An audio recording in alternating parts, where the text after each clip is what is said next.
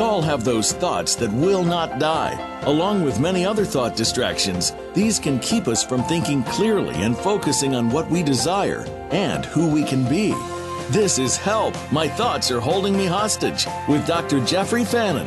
What if you could learn to command the power of thought and make the laws of the universe work in your favor?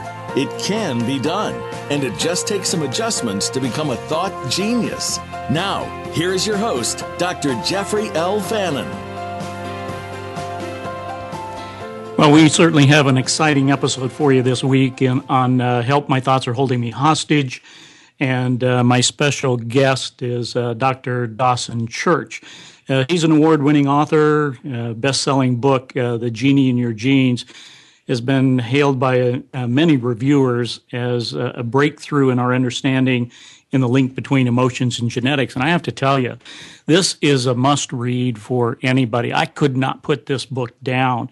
And it is written in such a way that anybody can understand it. And it's very thorough, and it really is a book that everybody should have in their library to begin to understand how all of this fits together. Dr. Church has also founded the National Institute for Integrative Healthcare in order to study and implement promising evidence-based psychological and medical techniques. His groundbreaking research has been published in many prestigious scientific journals. He is also the editor of Energy Psychology, Theory, Research, and Treatment, which is a peer-reviewed professional journal, also a blogger for the Huntington Post, and a reviewer for the APA's mental health mobile phone application. I didn't even know the APA had such a thing. So that's very interesting.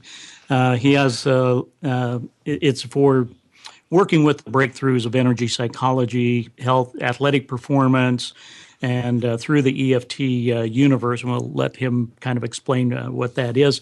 Dawson, welcome to the program. It is such a pleasure to have you here today. It is so good to be here, and I think you and I share so many interests. We're going to have a dynamic and lively show. Yeah, I absolutely think so. In fact, the first question I'd like to start off with is I was so fascinated with your book, Genie in Your Genes, the epigenetic medicine and new biology of intention. What motivated you to do that piece of work? Well, I was so struck by the links between the elements there. It was like being a detective and being on the trail of the clues. So I'd go to conferences where these researchers were talking about energy medicine and some of the research in that field. Then I'd go to conferences where people were talking about epigenetics and the advances there, and psychology conferences. And I was going at that time to all of the A4M, the American Academy for Anti-Aging Medicine conferences. And so I saw all of these fields of endeavor having pieces of the puzzle, but no one had zipped them all together yet, shown how they'll work together. And so I began to do that, and the book was the result. And it's really remarkable now that we have these experimental methods. We have things like gene chip machines that will actually measure gene expression. And so we're now able to validate these esoteric practices like meditation, yoga, acupuncture, and so on, and show what they're doing not just to our hormones and to our neurotransmitters, but to our genes. So I've been just absolutely dazzled by all of these links, and also by the power of these new tools to validate these ancient healing practices. Yeah, there is so much of that that's going on, and just over the last few years, we've seen a number of people coming together. It seems like it's been kind of an isolated individuals working on whatever they're working on. And now we're all coming together in communities where scientists and energy healers and people like that we're interacting with one another and being able to put out pieces of work that, dovetail together. There's, I remember years ago, when I first read The Biology of Belief by my good friend Bruce Lipton, and had opportunities to talk about that. In fact, I used that. I was teaching a course at Arizona State University in neuroscience and leadership, and that was one of the required books that people had to read, because I was starting to introduce that at an academic level, several years ago. And we hear a lot about energy psychology. It's something that comes up more and more often these days. And so I was interested in the idea of how energy psychology can influence the effects on your DNA. Can you enlighten us a little bit there? Sure. And energy psychology is applying energy medicine, the bigger field of energy medicine, to psychological problems like anxiety, depression, phobias, and PTSD. And the links are very interesting. We know now that even though psychiatrists and psychologists divide mental health issues like anxiety, depression, PTSD into different buckets. If you look at the diagnostic manual of the American Psychiatric Association, there are hundreds and hundreds of different diagnoses, mental health diagnoses. But to a biologist, to a physiologist, to a molecular biologist, they all look very similar. They look like dysregulation of the body's body systems. For example, we find big balances in hormones like cortisol and DHEA. We find big imbalances in neurotransmitters like dopamine and serotonin. And so although these things are classified as mental health disorders, physiologically they have a lot in common, and they look like bodies that aren't functioning well. And of course, people don't feel good in their bodies. I say that if you feel good physically, that means that a whole host of biological events are happening in your body. Your serotonin and dopamine are balanced. Your cortisol and DHEA are balanced. Your sympathetic nervous system, which governs fight or flight, is balanced with your relaxation part of your nervous system. So I show people how all of these things interlink, and energy psychology produces shifts in those kinds of symptoms very, very rapidly, not by talking about them.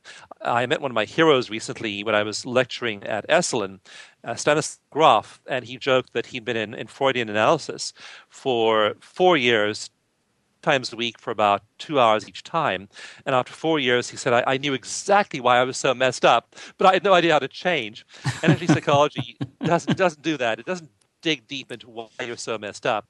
It's highly change focused. So we use acupressure, we use energy work of various kinds, like you'd find in healing touch or therapeutic touch, and people respond super, super quickly. Like there's just one study I did. It was a randomized controlled trial of 59 war veterans with PTSD, severe PTSD, nightmares, flashbacks, all kinds of physical symptoms. And they got just six 1-hour sessions of emotional freedom techniques, one energy psychology method, EFT.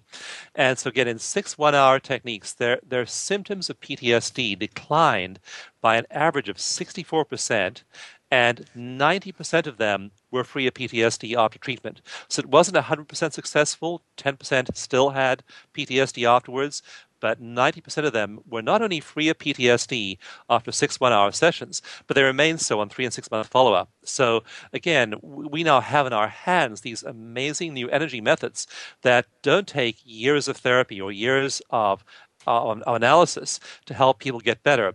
They feel better right away, and they're being affected down to the level of molecular biology. So it's an exciting time to have these energy therapies that can address problems like these mental health issues that we just struggled with as a society for so many decades. We now, in our hands, literally, we have the ability to address these problems and remediate them very, very, very quickly. We know that the word cure is not very much used in medicine nowadays.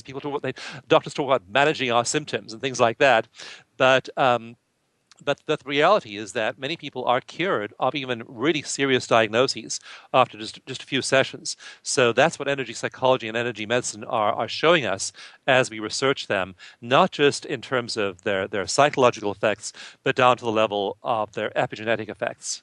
Yeah, I share that those thoughts that disease is nothing more than dysregulated energy. And, we see a lot of that in brain mapping. So when we do an EEG and then convert it to a quantitative EEG, a QEEG, and we see those patterns for anxiety and depression and PTSD in those brain maps, and how that by changing the function of the energy, and one of the methods that we use is neurofeedback and getting the neurons to fire a little bit differently than what they have been firing. So there's a lot to that in terms of phase and coherence and amplitude that involves in that. But nowadays we have the ability not only to measure it, but to do something about it. And in some of the we just finished a research project with Access Consciousness, and I am in the process of writing all of that up now and looking at the energy flows in the body and how that relates. And also we are involved in a project with Midwestern University and looking at equine-assisted therapy that we're doing with veterans that have PTSD and head injury as well as first responders, and looking at that energy relationship between the horse and the person that has the PTSD or the head injuries. We also work with professional athletes that suffer from that, and we're seeing some pretty amazing effects just by changes in that energy and how quickly those things can turn the course of what's going on. So I think energy psychology is here to stay, and the more of us that continue to do work in this area and report those results, the more people will be engaged. In fact, that's one of the reasons why we got involved with this project at Midwestern University, because it's a medical college, and they turn out DOs over there, and they're just about a mile and a half from where my office is here. So we've been working with them for a little while now. But I think the things that we talk about in energy medicine, these people in some of these medical universities are now looking at how they can add these energy tools to the tools that they already use. So, and how potent they are as medical interventions. If you look at the research, for example, into mindfulness meditation, you'll see studies showing that it's affecting the regulation, sometimes of over 1,000 genes, many regulatory genes as well. And I mean, if we had a drug to do that, it would be the best-selling drug imaginable. And yet, all it is simple lifestyle interventions that are often easy, cheap, or free. They don't cost a lot of money. But again, learn to meditate, learn to do EFT tapping, learn heart math, learn a few of these kinds of energy therapies, and suddenly you're literally shifting your gene expression massively, which is affecting all of your internal organ systems. So I'll give you one cool example. Actually, I did the study I mentioned earlier that was actually published in a prominent psychiatry journal, the oldest peer-reviewed psychiatry journal in the U.S. And so it was published a few years back, and was then done. There was a replication done by some colleagues of mine. And one day, maybe 2 or 3 years after it was published, I had occasion to pull up the data from the study again, and I happened to look at the column for traumatic brain injury. Now, we never thought there would be any kind of effect for traumatic brain injury. That's a soft tissue injury. That's like when a Humvee gets blown up in Iraq and the inhabitants get thrown around inside the Humvee, and maybe their skull is in a helmet, but it has an impact against the metal, and there's that traumatic brain injury. There's actually injury to the soft tissue of the brain, and it shows up in lack of coordination and all kinds of other problems later on. And often, by the way, it isn't apparent early on. I remember one photograph of of 3 soldiers, and their MRAP had been blown up by a roadside bomb in Iraq, and afterwards the vehicle's overturned, but it's so strong that afterwards there are photographs of them laughing and smiling and joking about it, smoking cigarettes afterwards. But then fast forward 3 years, and the one of these young men is now he's bedridden, he's bloated, he's got a whole host of physical symptoms because of that TBI. So I pulled up this data on TBI from our study and discovered to my amazement we'd never tried to run any analysis of that because I thought it's a soft tissue injury. How on earth can 6 1-hour sessions of EFT be effective? We know it's improving PTSD, but how could it possibly improve TBI? Lo and behold, we were working with the University of Arizona, who was doing the analysis of the data, had them analyze that data, and I was absolutely astonished. There was a 41% reduction in TBI symptoms. So we're finding large reductions in pain, large reductions in physical symptoms like TBI. And when you regulate your emotions, when you regulate the mind and the heart and the emotions, it turns out to have often hugely impressive results on those, what we think of as purely physical conditions. Yeah, we have so much more to talk about in these segments of the program today. But let's take a short break, and we'll be right back. You're listening to Help My Thoughts Are Holding Me Hostage on the Voice American Empowerment Channel.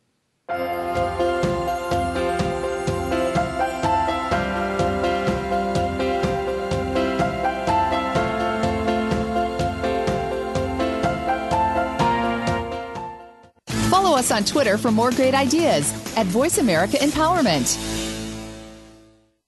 Do you find that some of your hopes and dreams aren't happening the way you thought they would? Maybe your power of intention needs fine-tuning.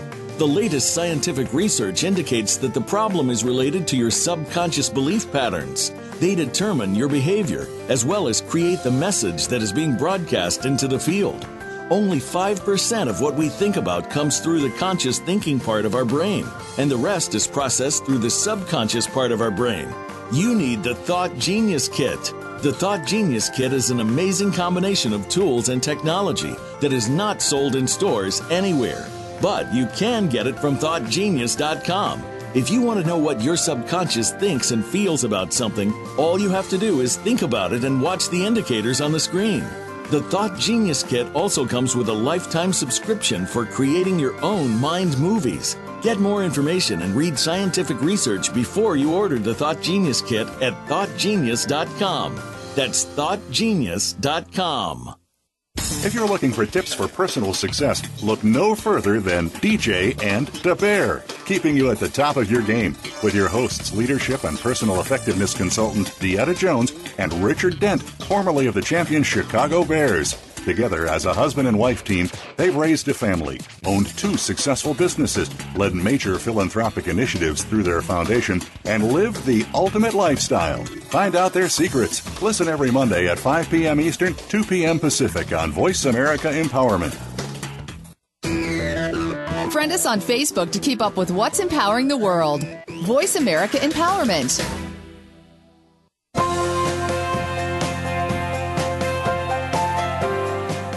You are listening to Help, My Thoughts Are Holding Me Hostage. To reach Dr. Jeffrey L. Fannin or his guest today, please call in to 1-888-346-9141. Again, that's 1-888-346-9141. You may also send an email to radioshow@thoughtgenius.com. Now, back to this week's program. Well, we're back with my special guest, Dr. Dawson Church, and we have been discussing energy medicine. I'd like to move on, even though we could talk for days about this, I think, but talk a little bit about the piezoelectric effect. So when we talk about that effect in the body, I really love the description that you have in your book where they liken it to a modern gas barbecue grill. Maybe you could expand on that for us.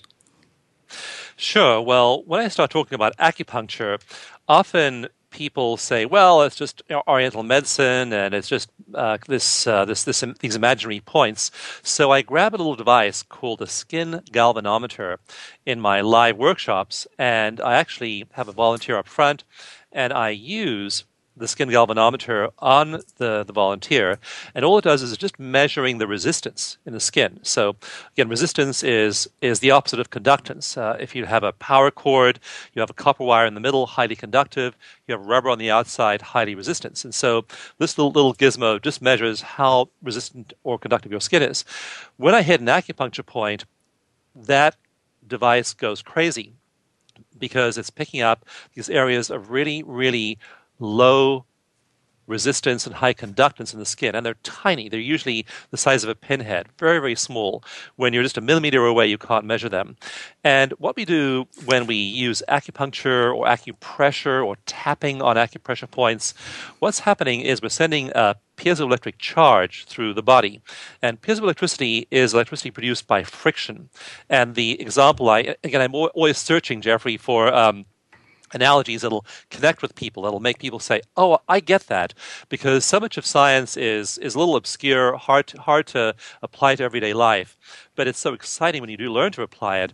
And so the best example I was able to find was when you are turning on your gas grills. You have your propane or your natural gas grill, and when you turn the knob to the light position, it goes click, click, click, click, click, click, click, and then it lights. What that is that's piezoelectricity, and it's actually the striking of a metal element against a ceramic plate that produces enough electrical charge to light the gas. Same thing when we tap or apply pressure on acupuncture points. And again, these are points of very, very high conductance, very, very low resistance. In fact, they have 1/2000th of the resistance of the surrounding skin, highly conductive points.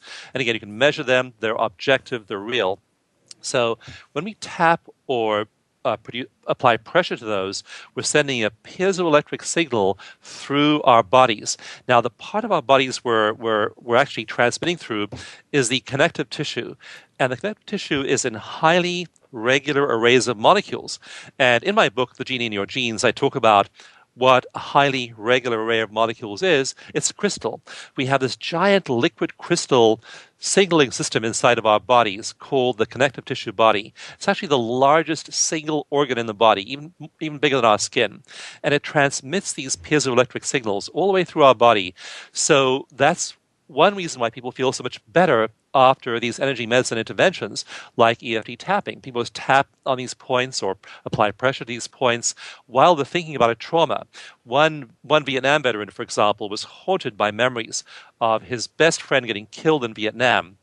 And every day they would walk out on patrol together, and he was always on the left, his buddy was always on the right. The day his buddy got killed by a sniper, they had switched positions. He was on the right, his friend was on the left. So for over 35 years, he'd had this survivor's guilt, this terrible guilt, flashbacks, nightmares of that day his best friend was killed. So we did EFT with him, and just tapping on those acupressure points while he thought of all the details of the event. And I won't tell you what they were. They were horribly gory. It was a really terribly traumatic event. But he had a complete shift in the way he saw the event, and he said, I realize now, just the way I would have died for him, he would have died for me. And he had peace after 35 years about the event. That's the magic of applying these kinds of energy medicine techniques to even terribly traumatic events that would otherwise really hurt our lives and hurt our bodies. So that's the magic. Piezoelectricity is the mechanism, but that's the way it winds up affecting and improving people's lives. I've done something similar. I wrote my doctoral dissertation as it relates to EMDR, eye movement desensitization and reprocessing, as it relates to stress, depression, and anxiety in the workplace. Had no problem finding subjects to work on that. But for those that don't know about EMDR, it is a bilateral stimulation of the hemispheres of the brain. So that's the scientific definition of it. But you can simply alternate tapping on your knees or on your shoulders or something like that. And my understanding of how that works is it causes a burst of acetylcholine in the brain, which initially, when we have these cognitions come together, we have some experience in life, we have a meaning that we apply to that and some emotion. And then every time we get a trigger, it's kind of like when you hear that song and it takes you way back when and you have memories and feelings about that. Right. That the EMDR, and you talk about the EFT, I've got some training in tapping and so forth, and can testify to the effect of that. And now I think we better understand that it is actually the piezoelectric process that's coming into play there. Would you agree with Yes. that? Yes, EMDR and EFT both use tapping and both use eye movements. There's a technique in EFT called the 9-gamut technique, which uses eye movements very similar to EMDR. And it's so interesting that these eye movements seem to engage the brain.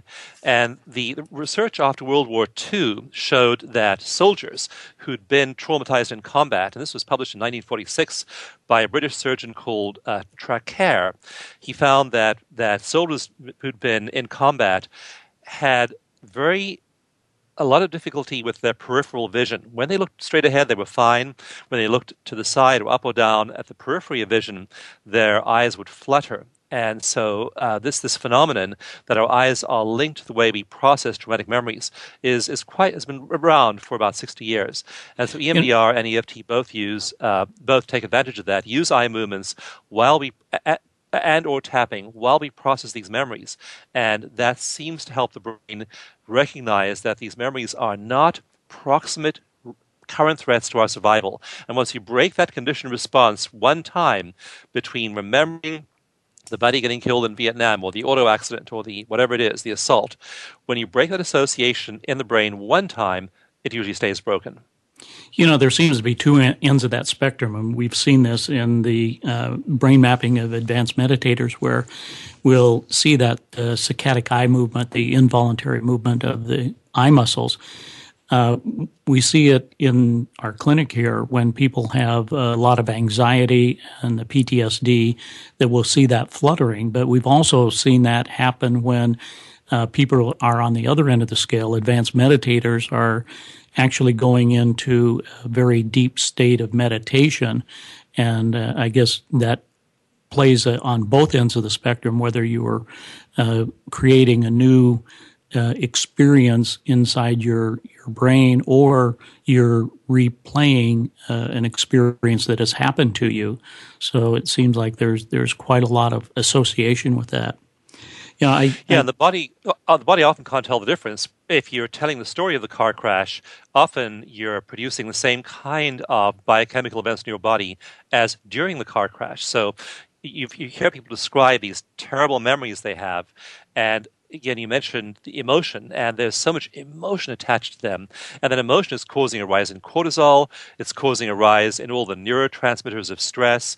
And then when you apply these kinds of techniques like EMDR, like EFT, like mindfulness, like heart math, what you find is just the opposite thing happens. You calm the person, and then their cortisol goes way down. I did another triple-blind randomized controlled trial with cortisol and EFT, and we gave people just one session of either rest or talk therapy or EFT, and their numbers dropped more than twice as much for anxiety and depression with EFT than with talk therapy, and their cortisol declined precipitously. So it's literally, when you do these kinds of therapies, it's having an effect biochemically in your body and your brain. Yeah, I found that pretty interesting in your book, where you talk about the magnetic field effect and how the charge of a normal cell has an electrical potential of about 90 millivolts, and one that's inflamed is about 120 millivolts, while one that's degenerating has a potential of around 30 millivolts. So there's that range of energy that happens there. And with the GDV equipment that we use for measuring some of the research, the gas discharge visualization, we're able to see that changes in the entropy within the body, whether it's using that energy, whether it's increasing or decreasing, if it's in a normal range, and how that relates to how the person is handling stress, for example. When we look at the activation coefficient, it can be in that depleted range where people are in protection rather than growth, or it can be in the normal range, or if it's above the normal range. So it seems to go hand in hand with these measures that you talk about, what a normal electrical potential in a cell is. So there's definitely that communication that's going on, not only from interventions that we're using in energy medicine, but also from the quantum field. And we see that in many of the brain maps that we are working with people who have these Kundalini experiences, and when their energy is lined up and the heart and brain coherence is there, then the magic starts to happen for them. Yes, and all of those systems are interrelated. So you'll find those brain wave patterns changing. You'll also find their neurotransmitters shifting. You'll find their skin conductance shifting. You'll find their hormones shifting. All of these things happening simultaneously. And so one shorthand way of thinking about all of these different systems and where they all shift is simply stress and relaxation. When you're stressed, your brain patterns are changing. The way the areas of your brain that are active are changing. Your neurotransmitters, your hormones, all of those things are changing based on stress, and that makes perfect sense in terms of our evolution because we needed a really quick stress response when our ancestors were foraging for food, were dealing with threats in the environment. They needed a stress response that turned on really fast, and when they were really threatened by a tiger in the same area, they had to have that stress response recruit all the other biological systems to cope with survival. So that was really useful for them back then. The trouble is, nowadays, there are no tigers. So we have all this threat assessment machinery in our brains and nothing to engage it that's out there in terms of an object of threat. So what we do instead is we worry, we fret, we make ourselves anxious, we make ourselves depressed, all of this mental activity, but it's engaging those same fight or flight mechanisms inside our bodies, and they really deplete our bodies long term.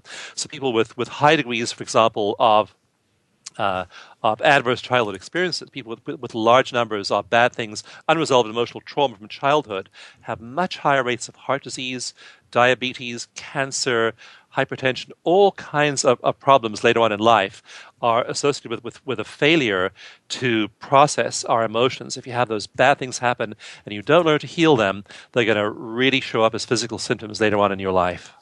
So we have a couple minutes before we go to our next break here. But, one of the things that I see is people can get addicted to overactivation of like the amygdala, where that tends to rank order not only our fight and flight, but all of the emotions. And so I think that's one of the reasons why people have a lot of these conditions is because they either grew up in an environment or their genetics were predispositioned to turn on, and that if my mother was fearful and anxious when I was being born, then that signal is going to be in my genetics until I do something about it. Would you totally kind of go along with that? Yeah, because that high amygdala activation was highly adaptive for that child. So the cortisol crosses the placental barrier. So if your mother was stressed, you were literally being bathed in those stress hormones like cortisol, and so you acquired these set points of high and low cortisol that were higher than normal. Then after you were born, you were in your crazy family, and maybe you had one parent who was angry, one parent who was depressed, one parent who was perhaps abusing a substance. So you may have had a sibling that was bullying you or unsympathetic. So you needed that high cortisol level in your crazy family. So that high cortisol level you learned when you were 3 and 5 and 9 years old, highly adaptive, really helped you hide, get out of trouble, get out of daddy's way when he was drinking and raging, get out of mom's way when she was angry and upset and depressed. So that high cortisol level totally served you when you were young. But now that you're 40 or 50, it's having such bad effects on your body. You don't need it anymore. And yet you've learned in your body physically that high level of stress is useful and normal. You don't know how to get out of it. So over time, it depletes your system. Yeah, we're going to take a little break now and come back and talk more about this, and we'll let Dr. Church talk a little bit about how genetics and beliefs come together. And you're listening to Help My Thoughts Are Holding Me Hostage on the Voice American Empowerment Channel.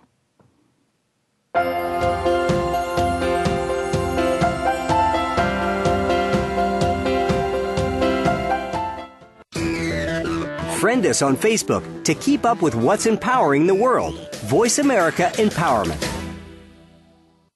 Do you find that some of your hopes and dreams aren't happening the way you thought they would? Maybe your power of intention needs fine-tuning. The latest scientific research indicates that the problem is related to your subconscious belief patterns.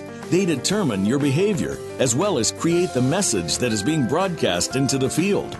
Only 5% of what we think about comes through the conscious thinking part of our brain, and the rest is processed through the subconscious part of our brain. You need the Thought Genius Kit. The Thought Genius Kit is an amazing combination of tools and technology that is not sold in stores anywhere. But you can get it from ThoughtGenius.com. If you want to know what your subconscious thinks and feels about something, all you have to do is think about it and watch the indicators on the screen. The Thought Genius Kit also comes with a lifetime subscription for creating your own mind movies. Get more information and read scientific research before you order the Thought Genius Kit at ThoughtGenius.com. That's ThoughtGenius.com. Do you feel alone, even when you're surrounded by others? Do you feel that there's sometimes nowhere to turn and nobody really understands? Remember, you are not alone. Every week, host April J. Ford, who has faced adversity as a constant in her life, helps you rise above life's challenges with your own blueprint meant to help you find out who you are. April's challenges have included childhood sexual abuse, becoming a widow and single parent at 32, and other such curveballs. She'll help you every Tuesday at 4 p.m. Pacific, 7 p.m. Eastern on Voice America Empowerment. We're on Facebook, along with some of the greatest minds of the world, and that includes you. Visit us on Facebook at Voice America Empowerment.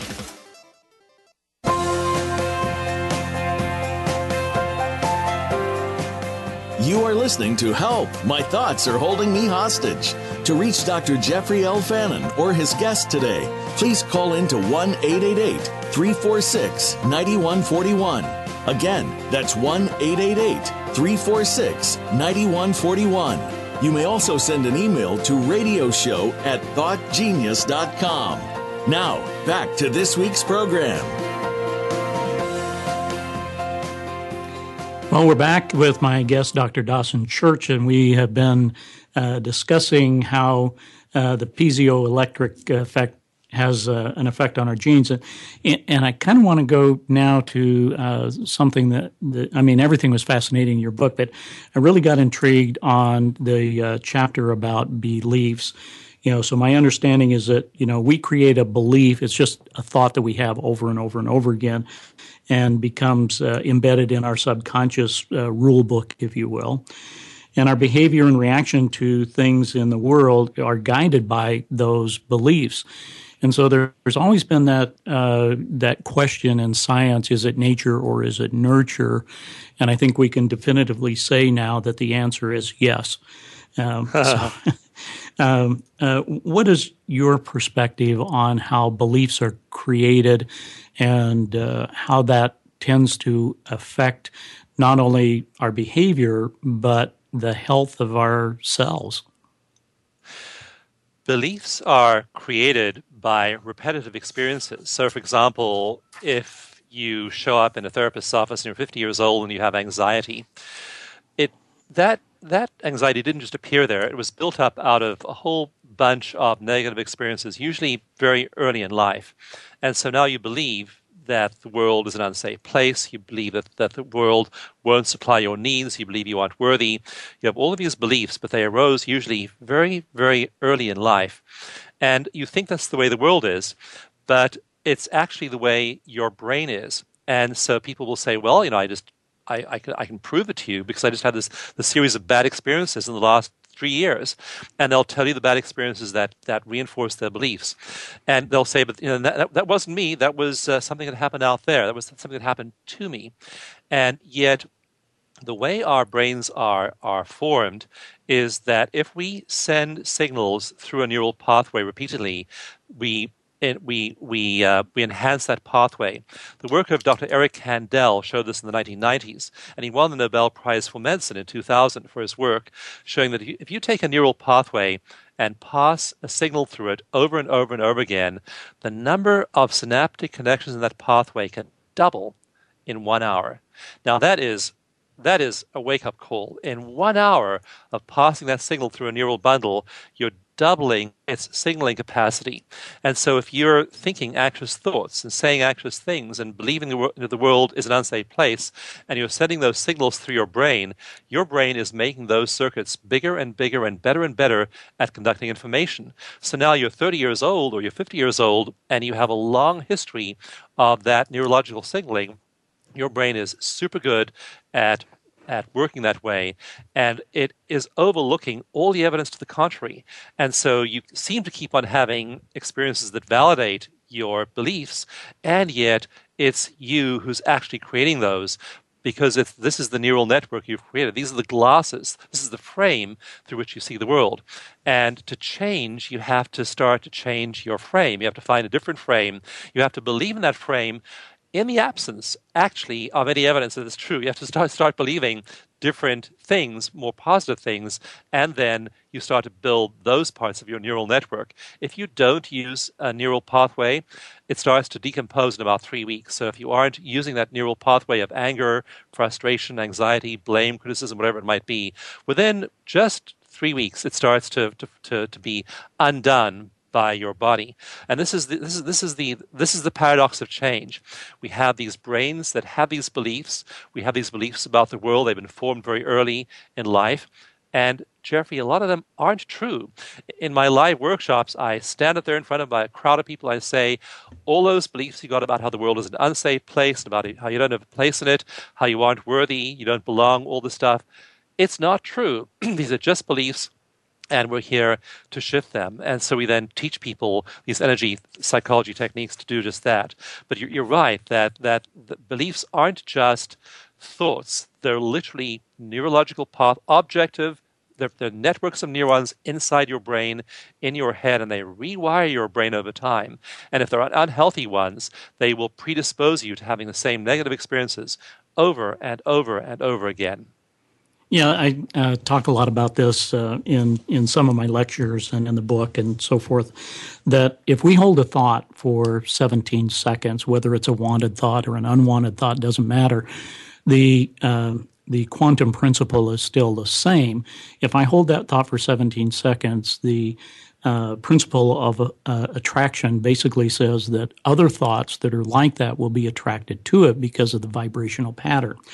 So if I hold that all the way to 68 seconds, then it has amassed enough energy to not only affect wave energy matter, but it begins to affect particle matter. And so that's how we create our reality.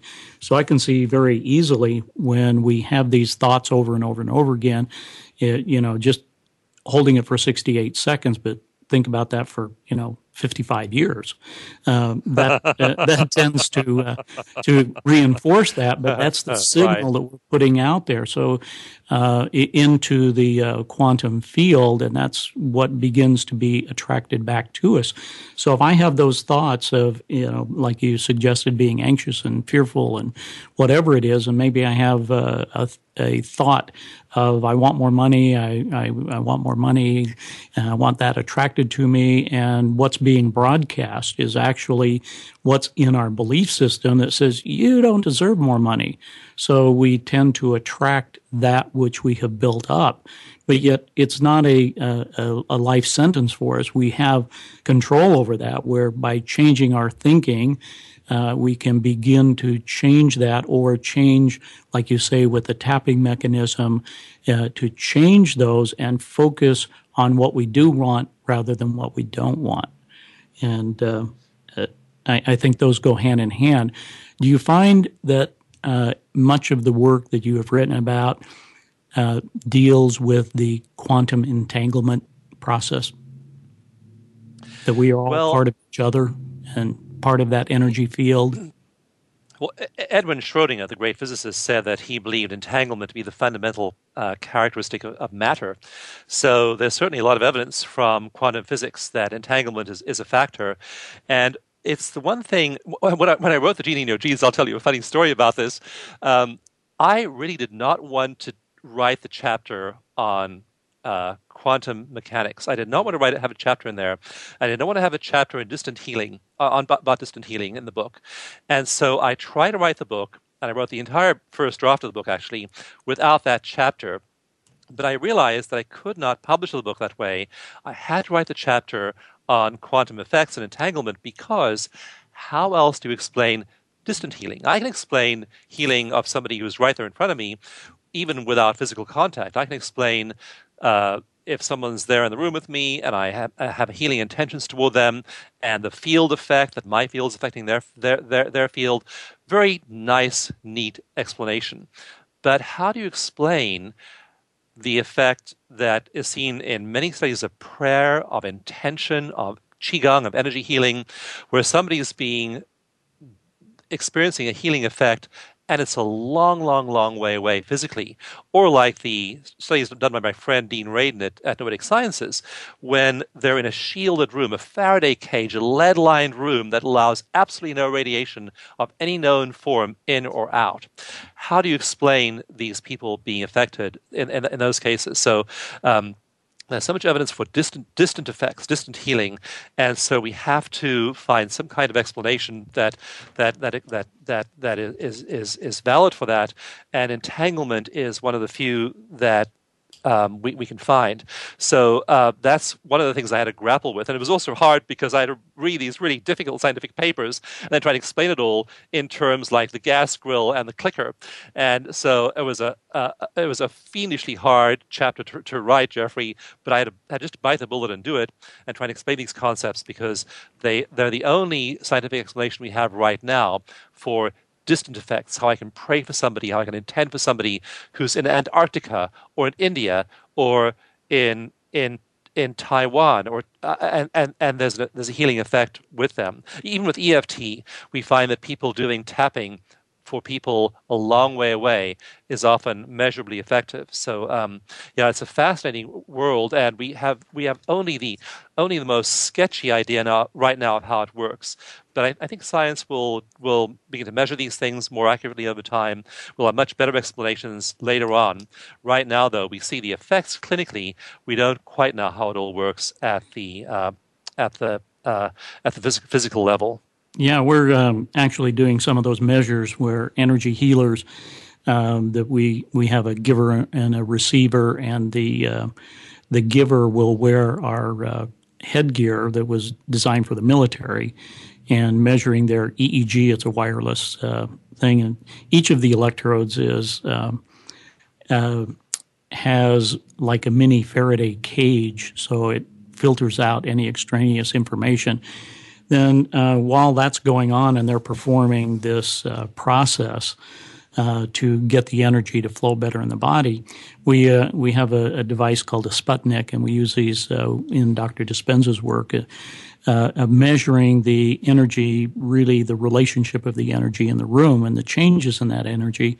And so we're able to measure that, and we see these direct effects of what goes on in that quantum field, whether it's a close distance or a far distance, and that observer effect, whatever we observe, then becomes what the focus is. We'll have to save that definition and discussion for later. I also found a notion, with the last couple of minutes that we've got here in your book about the brain's electrical rhythms, and you talk about alpha and beta, which are synchronized with the heart, and we've seen that as well in some of the measures that we've done with Dr. Dispenza. But you talk about when the synchronization between the heart and the brain, that it gives rise to things like intuition, creativity, and optimal performance. And we actually can measure that. I have the good fortune to talk with a lot of people that we've done brain maps with at these events, and we clearly can see the signature in their coherence when people are highly intuitive and functioning at an optimal rate.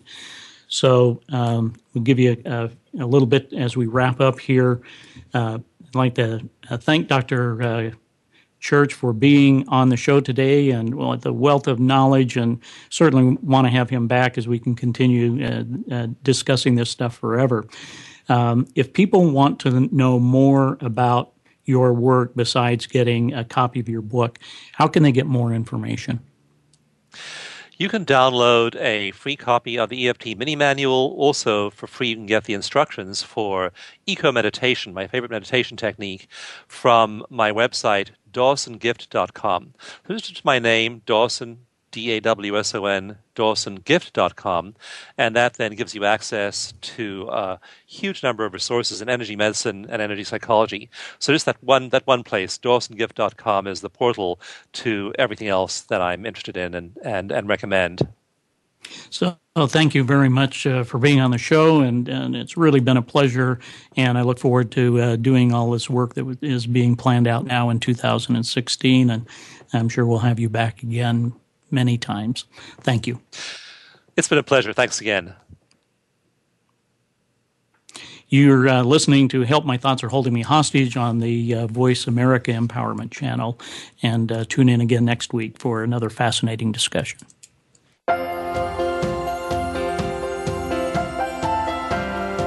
Thank you for tuning in to the show this week. Please join Dr. Jeffrey Fannin again for another edition of Help, My Thoughts Are Holding Me Hostage. Listen every Friday at 1 p.m. Eastern Time and 10 a.m. Pacific Time on the Voice America Empowerment Channel. Have the best week possible.